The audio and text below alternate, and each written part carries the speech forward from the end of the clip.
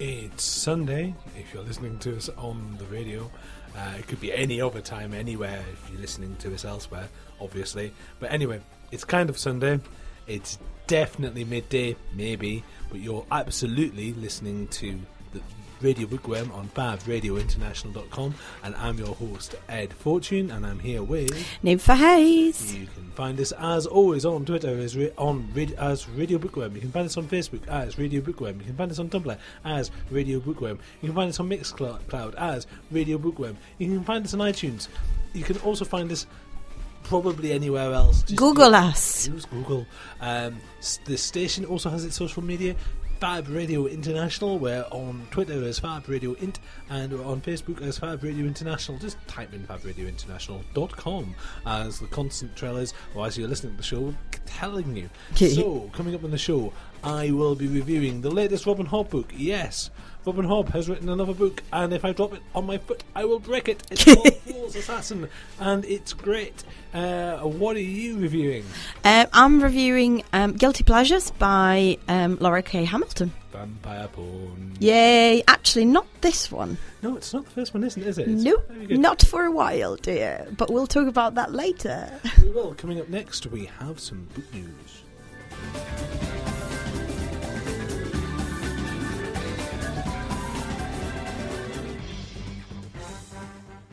This is Fab Radio International. Embrace the alternative. This is Fab Radio International.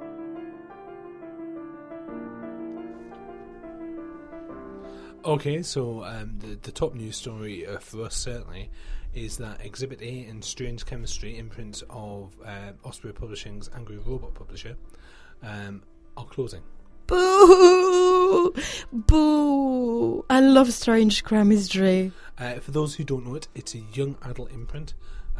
It's Amanda Rutter, who is awesome. We're big fans of It's absolutely fantastic titles. Gobsmacked. Kim Curran's book Delete, Fed in the Shifter series, it was due to be published.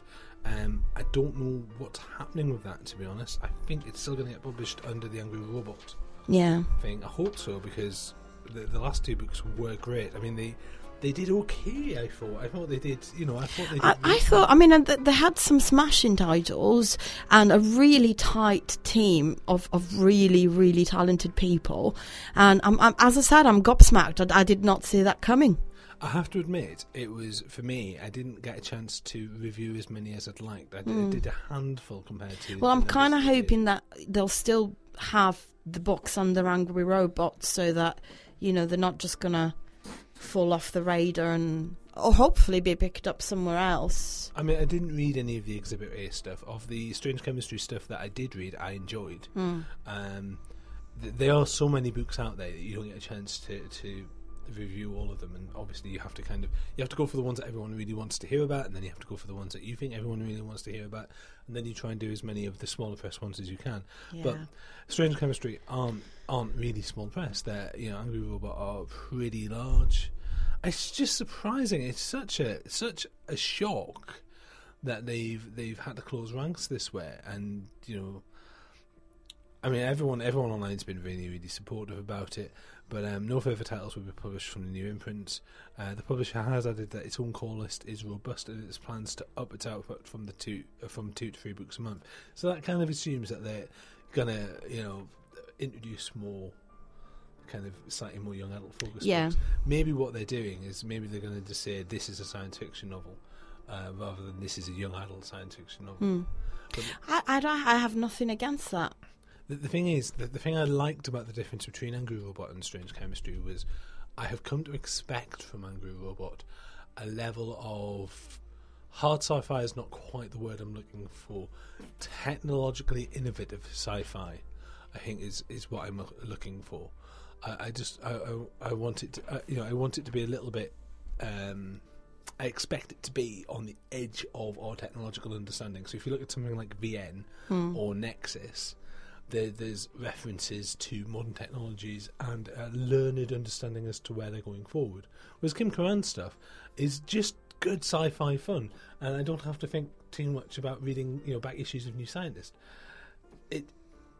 I kind of, and I like that easy distinction as well. I think that the point where perhaps we should concentrate is the fact that both, Angry Robot and, Strange Chemistry and the smaller imprints within Angry Robots still produced outstanding books, and hopefully that's going to continue, whether Strange Chemistry is going ahead as a separate heading, or whether Angry Robot's going to take over and just unify everything under the same imprint. So keep up the good work, guys. I think we're going to make more of an effort, to be honest. Personally, I think we're going to make more of an effort to try and focus on stuff like, say, Kim Karan's stuff and that sort of. I mean, we're very young adult friendly anyway. As listeners. I love young adult stuff. We're not a young adult show. We're a cool book show. It's just that the cutting edge seems to be in the young adult area, and why shouldn't it be? Talking of popular young adult author, see that segue there? Mm-hmm. Very clever. J.K. Rowling, under the name of Robert Galbraith, has a new book. The Silkworm is coming out. It's published by Hachette. Yes, it's quite definitely not young adult. No, her new book isn't. No, she's famous for being. She is. Yes. Is hypothesis? Is she the person that started this whole trend? That's an interesting question. It's a mix of several elements, isn't it? I thought, to be fair, young adult as a big trend was more, and don't hate me, was more a Twilight kind of thing. Not the sparkly vampires.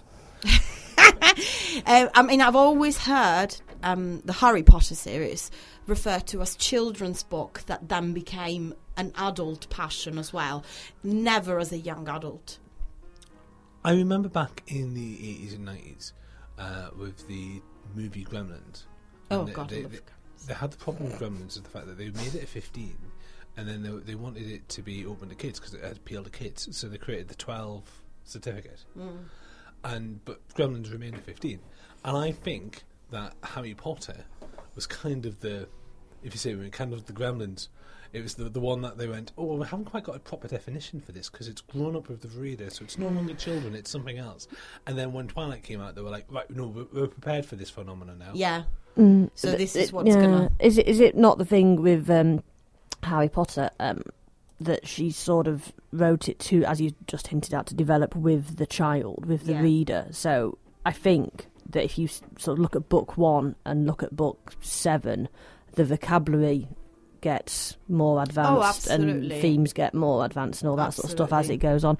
But I mean, as an author, do you sit down and go, today I shall write a young adult book that will appeal to the following demographic, or do you just sit down and write the story that's in your head? It turns out it's whoever it appeals to, whoever it appeals to. As I understand it from talking to certain authors, it depends ultimately on the author, but certainly quite a few authors will sit there and go, I'm writing this book and I'm keeping children in mind. So Frances Harding, for example, doesn't sit down and go, I'm going to write a children's book. She goes, I'm going to go and write a book. And then she goes, if I take this out and this out, then more children can read it, so I'll do that. And it's that sort of... It's a process as opposed to a conscious... But there are authors that will sit down and go, I want to write a young adult book because I've got this idea and I think that's where it's going to go. I don't do that. I mean, whenever I write, it's mostly this is the story... And then after that, and after the edits, my publisher will go, actually, I would call this a young adult or a new adult or just an adult. What's a new adult? New adult is sort of like more towards sort of the end of the teens and beginning of the 20s. Oh, okay. It's a new thing. Yes. Again, it's sort of like the last couple of years you'll find new adult, and it's basically someone that's just past the teenage years, those 20s where you're just considered an adult, but your experience is still very limited. It's mostly a sort of a contemporary sort of tag. As far as I can see, but I think it's seeping through the paranormal and more sort of magical area lately. I mean, kind of also going around the topic, I can remember talking to Dead Star Publishing, who are a small press publisher, and they had a book called Sun Carla. I remember talking to the author, and the author was like, "This is perfect for young adults. This is perfect for teenagers." And I read it, and I went, "No, it's not, because it's got a lot of things. It's got a lot of things that teenagers do and say, shall we say." And it's got a lot of things that teenagers do and say whilst they're turning into adults without giving away any of the plot points. And thus it is utterly unsuitable for any mainstream publisher because they want to appeal to, as far as they're concerned, young adult is 12 to 18 sort of thing, range. Whereas I'd say more sort of 14 to 18, because before 14 you're still classed sort of up to 12, but 13. they have to appreciate that an older 12-year-old will read it. Mm-hmm. So there are certain things you will never find in a young adult book. There are certain activities you will never find in a young adult book. He said, being very careful to keep this in again, it's a Don't do trend that, that you'll yes. find is not there, because I can nominate you right now a series of book that is classed as a young adult and has very adult scenes in it. In fact, there's a disclaimer at the front that says parental guidance. But that's the thing. The thing is that as a mainstream publisher will look at that and go, it's a mainstream book. No, a mainstream publisher will look at that and decide that that's a risk. They might decide to take that risk, but it's still a marketing risk. The example I'm giving with the Suncolor, the guy turned around and basically went, I could get a better publisher, or I could keep what I wanted in there. Yeah. And he kept. I think it was a mistake, to be honest. I think he should have toned it down. Yeah. And maybe put a disclaimer on the front, as he said. Yeah. And I think he would have done better commercially. But that's what he wanted, so that's what he wanted. So do books need ratings? I dabble in the world of fanfic, where the two major sites for fanfic publishing have a rating system, and it's self-certification. You look at what you've written and go, I think it falls into this category, and they have like guidance for you as to which category it comes into. Some of them do, but there's also a thing with books where, because of the level of effort you have to make to enter into a novel, you can put it down. You can't stop. And it's not the same as you can just turn off the screen. No, you've seen that horrible thing. Whereas in most cases, you can see it coming. You know what's going to happen next. He's just taking his pants off. You can stop or draw on the knife. You can stop. And okay, it's a fine line, and okay, there's a whole thing there. But yeah, I think most, especially a lot of books, do give you enough warning. And we've gone completely off the top. Yes, do we need to get back to book news very, very quickly? Short version. Amazon are making it hard for you to get your hands on the latest J.K. Rowling, even though she's writing on someone else, because they're still arguing with a French publisher. Say it with me, everyone. Support your local bookstore. As much as you can. Even if you can't be bothered to walk around there, phone them and they will post it to you. They will. They absolutely will. Support your local bookstore. Support your local bookstore. You have no excuse. Shall we get on with the rest of the show? Yes. Yay.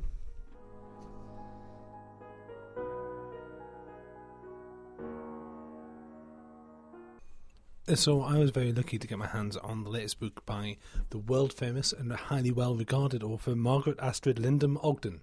Who? Robin Hobb for everyone.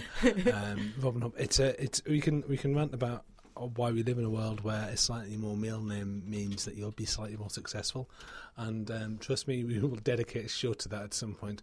It's almost every single show we have this rant, to be honest. What you need to focus on, though, is I just read quickly her little bio, and this woman kicks ass. Oh, she's totally awesome. She's. I mean, she's amazing. You can always tell when an artist is so highly regarded is when other artists turn around and go, I wish I was as good as. And if all the artists that you respect adore this particular artist, then they're probably onto something. Robin Hobb is massively well regarded. And if you've not read any of her books, then you should start. This is the short version. You shouldn't start with her latest novel, The Fool's Assassin, however, because it's part of her long-going series. Now, her broad series of books, she's got a massive bibliography. But if we talk just briefly about the Fool's Assassin series, which is the one that everyone knows and a lot of people love, the Farseer trilogy, which are Assassin's Apprentice, Royal Assassin and Assassin's Quest, and the Life Ship Traders trilogy, which are the Ship of Magic, the Mad Ship, and the Ship of Destiny, and then the Tawny Man trilogy, which is the Fool's Errand, the Golden Fool, and Fool's Fate. These are all. There's also another set of Life Ship books called Dragon Keeper, Dragon Haven, and City of Dragons. All of these are set in the same world, the world of a place full of elderlings, a place full of dragons, a place full of subtle magics. So, big world, big setting, and we finally got back to Fitz Chivalry Farseer. Now, the first book of her series, the Farseer trilogy, in the Assassin's Apprentice, we met Fitz Chivalry as a young boy, and Fitz means that he's a bastard, but it means he's a recognised bastard, and he's a recognised bastard of the Farseer line. The Farseer line are magic. They have basically magical telepathy powers. They can telepathically communicate. They can invest powers into things, and they have secret hidden magic powers. This latest book, events have changed, events have moved on, and she never actually quite puts an age on it, but he's in about his 40s, shall we say. He's been happily married. He's settled out into his life. He's living in a big old mansion house, which is in the Withy Woods, which is slowly but surely falling apart. And he's very happy with his wife called Molly. And he's the thing with Fitz Chivalry and the thing with the entire series is they're written from first person perspective, and unlike other book series where you get lots of perspectives, you normally only get one or two perspectives here. And the thing with Fitz is he's a very negative person, partially because he spent his entire life running away from things and being beaten. And the setup for the series, and if you think, Ed, you're floundering, you're going everywhere with this review, it's because it's such a big world and it's very hard to try and focus into one thing. We have Fitz. He when we first met him, for those familiar with the series, he was a young man. He's since grown up. During his earlier adventures, he met a creature known as the Fool. The Fool is a tall, thin fey being who has powers of prophecy, and the pair of them have changed the face of the world together. Since the adventures have happened, they have gone their separate ways. Fitz has gone to his reward, by which I mean he lives in a big rambling house with a lovely wife. He's still involved in the politics of the realm, but not so much. He just gets on with his life. Then his wife, who is in her 50s, declares that she's pregnant. Ooh. And Fitz, bless his heart, bless his negative opinions of the world, bless his kind of general vibe to going towards the darker and more negative things, simply assumes that Molly has gone mad. Not true. And in fact, she gives birth to a lovely child that they name B. B-E-E. And B is a strange girl. She is a strange little child. Very weird, very strange, very odd. And the thing... Now, okay. So, if you're a fan of the Farseer books and you're a fan of the Robin Hood books, you're probably listening to this going, okay, well, I'm with you so far, Ed. What about this Magic Baby? Magic Baby is fine. It fits in with the world. It fits in with where we're going with the whole Farseer range of stories. It is a return to form. It does pick up. You do like the book. It is huge, and it rambles. Oh my goodness, does it bimble! It sprawls everywhere. Much like this review, it's sprawling. It goes all over the place. There is a lot of stuff where he's setting up the house and he's talking to various people, and the pace is really slow for the first 200 pages. This is the version I received was a 630-page book, and if you're familiar with Robin Hobb, you'll understand that she meanders all the way through her books, but she's never boring. You are totally hooked into this person's life. And it's kind of, to call it soap opera is to do it down. To call it a slice of life insight into a world that you will never be, and a place that you have never seen. To bring your focus into this strange world from this perspective, from this strange person. And all the narrators in here are horribly unreliable. B is 9. She's a 9-year-old girl with a body of a 6-year-old and the mind of a 12-year-old. She is the least reliable narrator you'll ever encounter. Fitz is not a reliable narrator. Many of the characters have different perspectives and understandings of things. The various characters here, when you meet them, are through the eyes of these characters. So, for example, there's a character called Shun here. The first time we meet Shun, we think, she might be a master assassin. Second time we meet Shun, we think, she's awful. I'm sure by the time we get to the second week, we'll realise that Shun has her own problems. All these various characters, because the whole perspectives change, people's opinions of people change in your normal life, and so the narrative changes in perspective as the characters grow and learn more about their world. So there's that. There's also the actual main plot, which is one of prophecy, because it's a Farseer book. It's one of conspiracy, because it's a Farseer book. And it's one of incredible violence, and also a very firm stance against animal cruelty, because it's a Farseer book by Robin Hobb. It's cracking. I have had my nose in this book for the last 3 days, and frankly, my nose is now covered in ink. You've rubbed it against the pages in a sign of love and devotion. It's a return to form. It really is. The thing that made me fall in love with the original series, that all these elements are present here. I am not a fan of magical children at all. You know, the golden child turns up and everything changes. I don't like that trope at all. I totally forgive it with False Assassin, completely and 100%. I like B. I like the main characters as much as you can like Fitz, because he's an arse. But yeah, as much as you can like these characters, I do like them. All the surprises, many of the surprises are saved to the end. It's, despite the fact it's 650 pages, it's so much the first part of a trilogy. I want to throw it against the wall because I want to read what the next bit is, and I'm going to have to wait a couple of years. Darn you, Robin Hobb. But yes, it's if you're a fan, then you've probably got this on pre-order at your local independent bookstore, obviously. If you aren't a fan, then you really need to read the first books in the series. You could read this as standalone, I'm sure. I think you'd be doing yourself a disservice if you did so.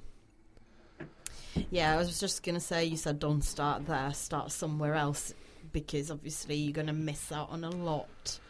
It's self-contained enough, and it's enough of a reboot that you can pick up for everywhere else. So that's fine. But I wouldn't. I really, really wouldn't. I strongly advise that you So where would you start? The start. Right at the beginning. Right at the beginning of the Farseer series. Go and pick up Assassin's Apprentice, Royal Assassin and Assassin's Quest.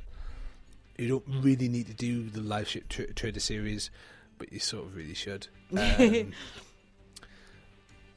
then Fools and the Tawny Man series, and then kind of skip the rest until we get to here. But providing you've read Farseer and Tawny Man series, you'll have a lot of fun here.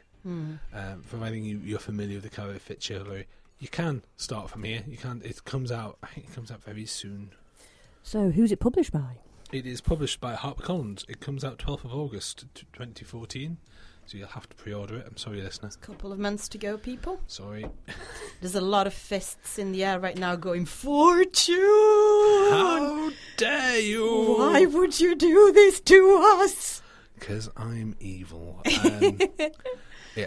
2014. She's on tour in autumn. We will try and get our hands on the lovely author and ask her some nice questions, and we'll try and record that for you for the show. We can't make any promises because obviously she's a highly sought after author, but I will be in grovelling. Yes, that's the word. I'll be grovelling, and I'll also be in the right part of the world as well, because I'll be at Worldcon this year. Woohoo! So yes, book one of the Fitz and the Fool trilogy. It's on HarperCollins. It comes out 12th of August, and it is 20 of your English pounds for the hardback.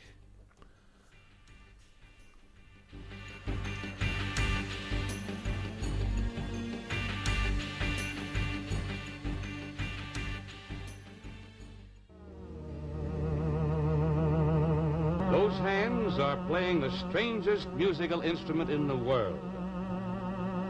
The only instrument that is not touched by hand. You ask for it. is Fab Radio International.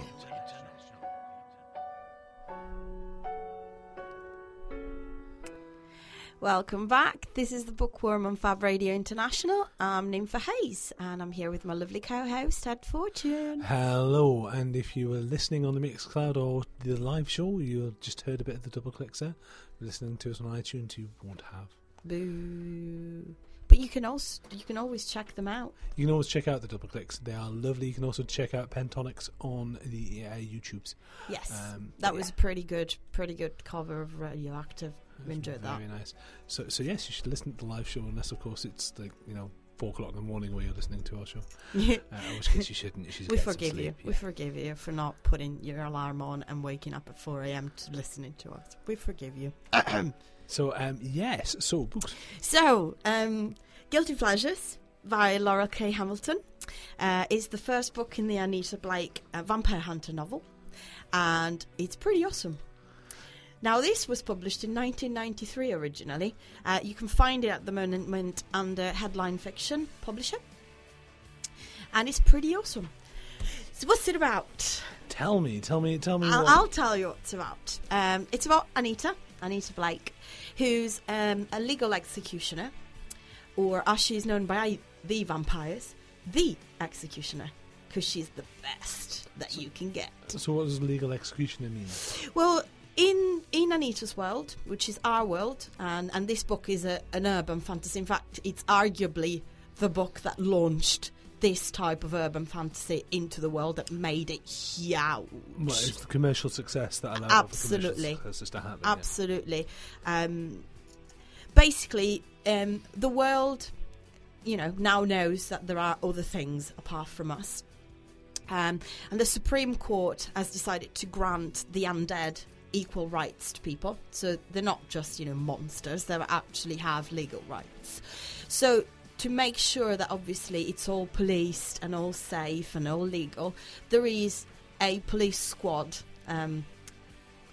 known as the Spook Squad that basically makes sure that sort of paranormal or other than human crimes are investigated properly, and Anita is an advisor for this police squad that deals with the other side of humanity, and to make sure that obviously the non-human races stay in line.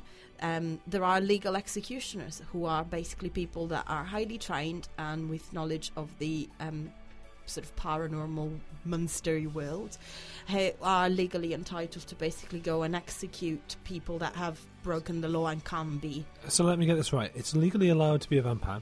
Yes. So I'm a vampire, I can go out, but if I kill someone because I'm hungry and I'm a vampire, this woman will turn up and shoot me in the heart.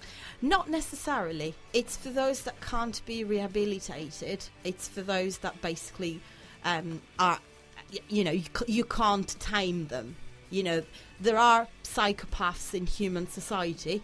If you're a psychopath and you've got the strength of 100 men and can control someone's mind, there is a high chance that there's no way that we can control you or enclose you somewhere that will make us safe. In that case, executioners are empowered with a legal document, and they will go out and find this psychopath that's going around killing loads of people, and not just people, it could be killing other vamps or wares or whatever, and they will shoot you and kill you. So this book started the series. This book is the kick-off to the series. The series itself has quite a different reputation to this book. Yes. A few books in, the tone changes. I mean, reading the back of the first book, I don't date vampires, I kill them. That's the tag. My name is Anita Blake. Vampires call me the Executioner. What I call them is unrepeatable. Ever since the Supreme Court granted the undead equal rights, most people think vampires are just ordinary folks with fangs. I know better. I've seen their victims. I carry the scars. But now a serial killer is murdering vampires, and the most powerful bloodsucker in town wants me to find the killer. That's the basically the back of the cover blurb, and it's pretty much what's on the can. She spends throughout the first few books a lot of her energy fighting against, the idea that there's a specific vampire that wants her really bad. And then, I'm not going to give you any spoilers, but that changes sort of halfway through the series. In fact, probably a bit earlier than that. And it does go into a lot of sexual exploits within the books, so much so that a lot of fans were a bit let down, and some of the books aren't well respected and don't do, I think, the actual concept and the story's justice. So it's like you've got some, the first 5, 6 books, 7 books are really good, and the plots are really good. They're all thrillers. They can be quite gory and quite graphic in terms of blood and splattering guts and things like that. They are monsters. There are some of these creatures are the monsters that you have nightmares about, and there's no watering that. And then all of a sudden, she's in love and things change. I've only read the first 6 books so far, and I've enjoyed all of them immensely. But lately, apparently, the last couple of books have gotten back into the right track, whereas Anita's back focusing on what she does best, which is kill the bad guys. If memory serves, the first book is solidly a thriller, really, isn't it? It is really. It's an urban fantasy thriller with heavy paranormal lines. But the beauty of it is the society that's created. And obviously this first book sets a really great foundation for what the world is and how things function in this world. It's amazingly well written. So if I was a fan of paranormal thrillers, I like kind of Kolchak Night Stalker style, your journey into the strange, vampire hunting tales. I'm a fan of Buffy, but I'm not a fan of smut. Read the first 5, maybe 6 books before it gets to the more sex heavy part of the series, because they are really good. The plots are really good. The creatures that she introduces within the world, they're not love interests. These are hard, cold killers. Some of the characters are literally just killers. And it works really well, and the way that she reacts and the point of view of Anita it's amazingly accurate. She's done obviously a lot of research. I mean, the author has a lot of experience with guns and she shoots and things like that. So a lot of the technical side is quite accurate. So if I'm a fan of, would you say it's lowbrow horror? Would you say it's a lowbrow horror? I wouldn't call it a lowbrow. I would say it's a horror. There are heavy elements of horror. There are scenes that you think, oh my god, this is terrifying. There's no way that this is going to end well. And it's very well written, and she does it really, really well. I'm a fan of sexy scenes. I don't mind, so I'm looking forward to seeing how she does it. I've read other things by Laura Clare Hamilton that are heavy on the sexual side, and it's absolutely fine. I have to confess, I've read all the way up to, I think, Obsidian Butterfly. Yeah. Which has lots of sex, lots of shape-shifting sex. Yes. It's quite... you'll forgive me, listener, but it's sticky in places. Okay. And my memory serves, I believe it builds up slowly but surely, and then it kind of, one of the books, I think 5 or 6, there's no sex at all. Yeah, and it's a bit disturbing actually. There's a bit of the kind of the sexual violence, but there's no sex. Yeah, and then you're like, gah!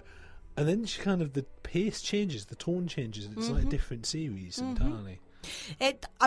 I've read the first 6 books. I'm up to, I'm between the Killing Dance and Burnt Offerings at the moment. Is Burnt Offerings the one with the other vampire hunter, or is it Killing Dance? I haven't gotten to that part yet, but there are loads of different sort of vampire hunter sort of characters. But yeah, I'm up to basically the big twist in the series, whereas the pace starts to change, I think. And let's face it, because the first few books are are quite intense. As you said, there's quite a lot of sexual themed violence, but there isn't actual sex. Yeah. And then so it's a building, and then at one point there's a twist, and it changes pace. I would have thought, people would have seen it coming, but apparently because the plot sort of the actual plot took a step back from the emotional and physical sort of plot revolving around Anita as a person, a lot of people were like, well, no, I want less of that and more of the stories revolving around it. I think the reason it gets so many mixed reviews from other sources is because the change of pace is so different. It changes, it jumps genre. Yeah. It goes from, it's like you're watching Star Wars, and then it's like if the new Star Wars movie was set in a fantasy world with dragons. And it still had lightsabers, but you're like, what? I kind of dig it, but what? Yeah, I don't know. I can't comment because I haven't gotten to that change just yet. I can see it coming, and obviously from hearing people, I know it's coming. But because I've read her Mary Gentry series and absolutely adore it. Smut. Shh. Yeah, my husband calls it my fairy porn. I think it's brilliant. I personally love it, and it's Mary's a very different character to Anita, but I don't know whether at one point she needed perhaps to separate those stories, and that's how Mary was born, and took that away from Anita because Anita went down that line and people kind of didn't recognize her anymore. Again, just speculating because I haven't gotten to the big change in the books just yet, but if you read Guilty Pleasures and you enjoy urban fantasy and you like a big touch of horror and thriller and a really good and well-paced action story, you will really enjoy it. What other books would be on that bookshelf? If you had Guilty Pleasures and you were putting them next to each other by a theme, what other books would be on the bookshelf? In my bookshelf, there would be Guilty Pleasures. There would be Bitten by Kelly Armstrong. There would be possibly some Karen Chance. It's that kind of style. Although for me, it's a little more heavy on the gore and the horror side than perhaps Bitten was. Yum, yum, yum. But it is that type and that style, and that's, I think, where her strength lies in the Anita Blake series. It's a very good thriller with a fantastic pace, loads of action, loads of gory bits, loads of interesting insights in that type of society and that world, and I think people would enjoy it. Pick it up. And coming up next, we're going to talk about The Fault in Our Stars and why it's so popular.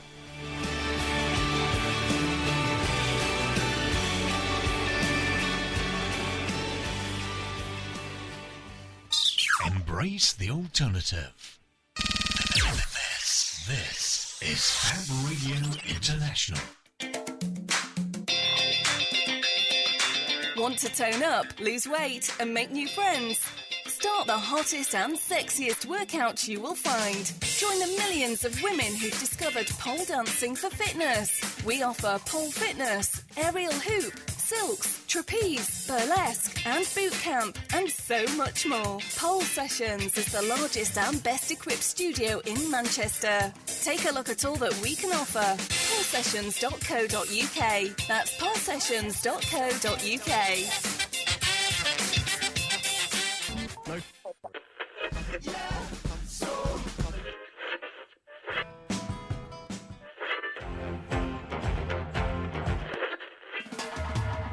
Silent Radio, on the radio, bringing you the best gigs in Manchester and the best music from everywhere else. 3 till 5 every Saturday afternoon on Fab Radio.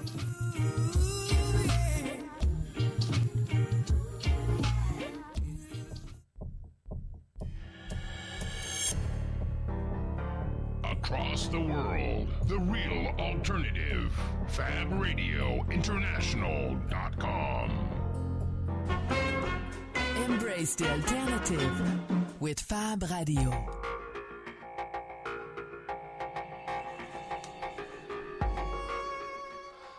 So, in case you've been asleep, you may have noticed that there is a new movie out called The Fault in Our Stars.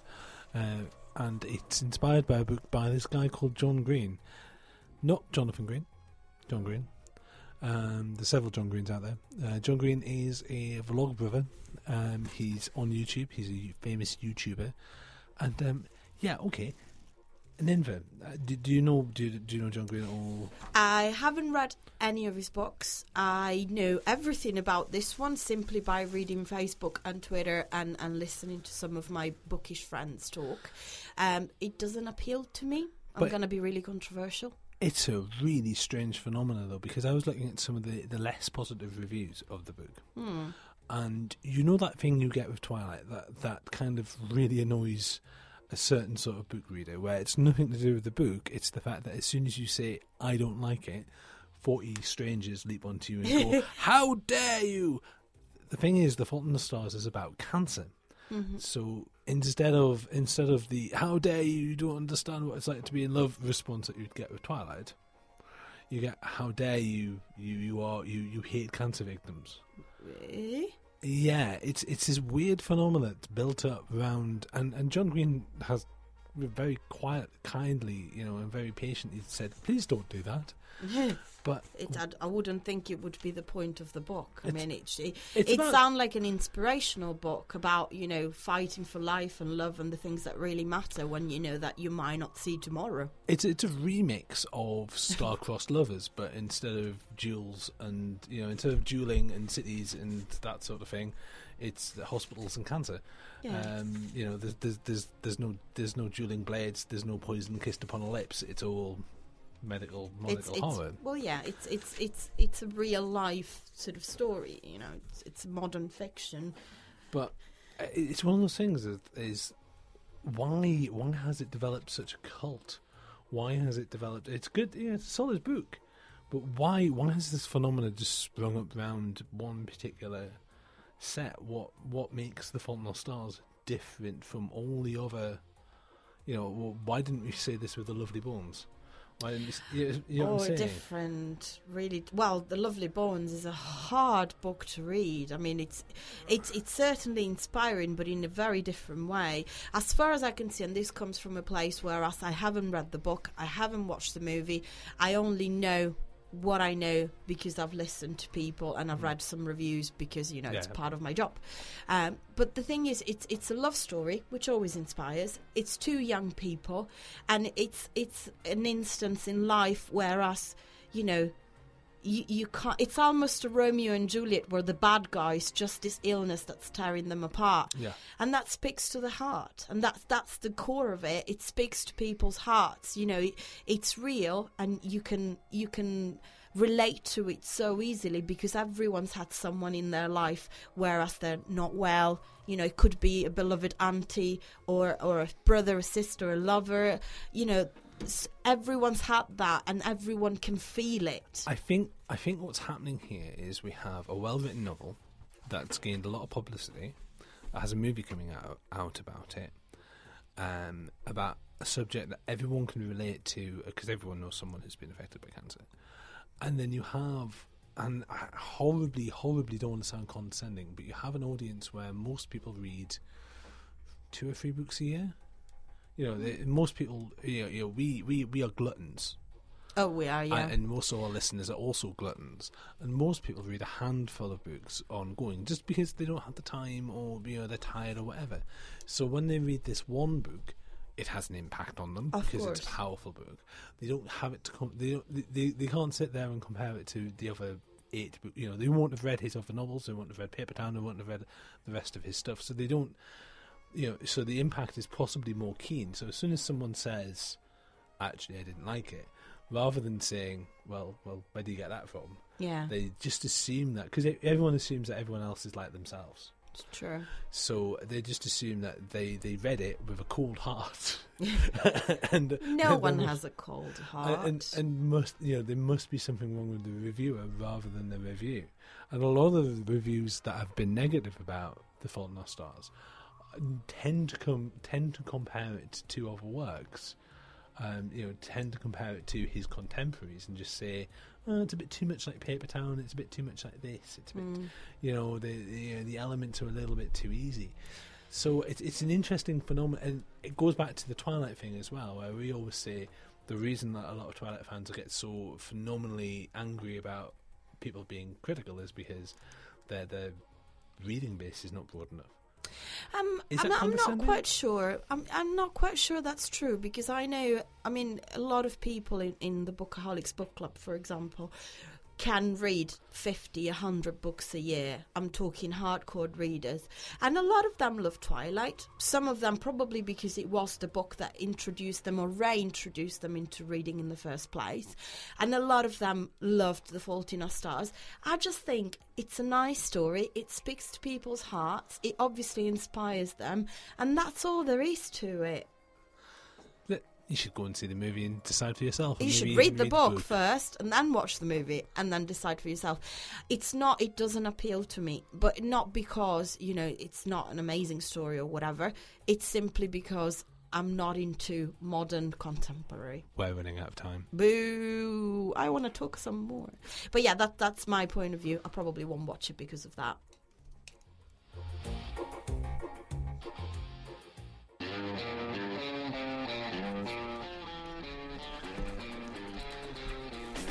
It's goodbye from me, and next week I might be reading The Last Dragon. Oh, it's goodbye from me, and next week I might be reading a song by Frances Hardinge. Once again, if you can catch us on station social media for Fab Radio International at Twitter and Facebook, the Bookworm social media on Twitter, Facebook, Tumblr, all of them are the Radio Bookworm. Listen again later on Mixcloud or iTunes. Please like, subscribe and follow us. The Bookworm is a truly outrageous production for Fab Radio International. Presented by Ed Fortune and Nympha Hayes, produced by A.L. Johnson.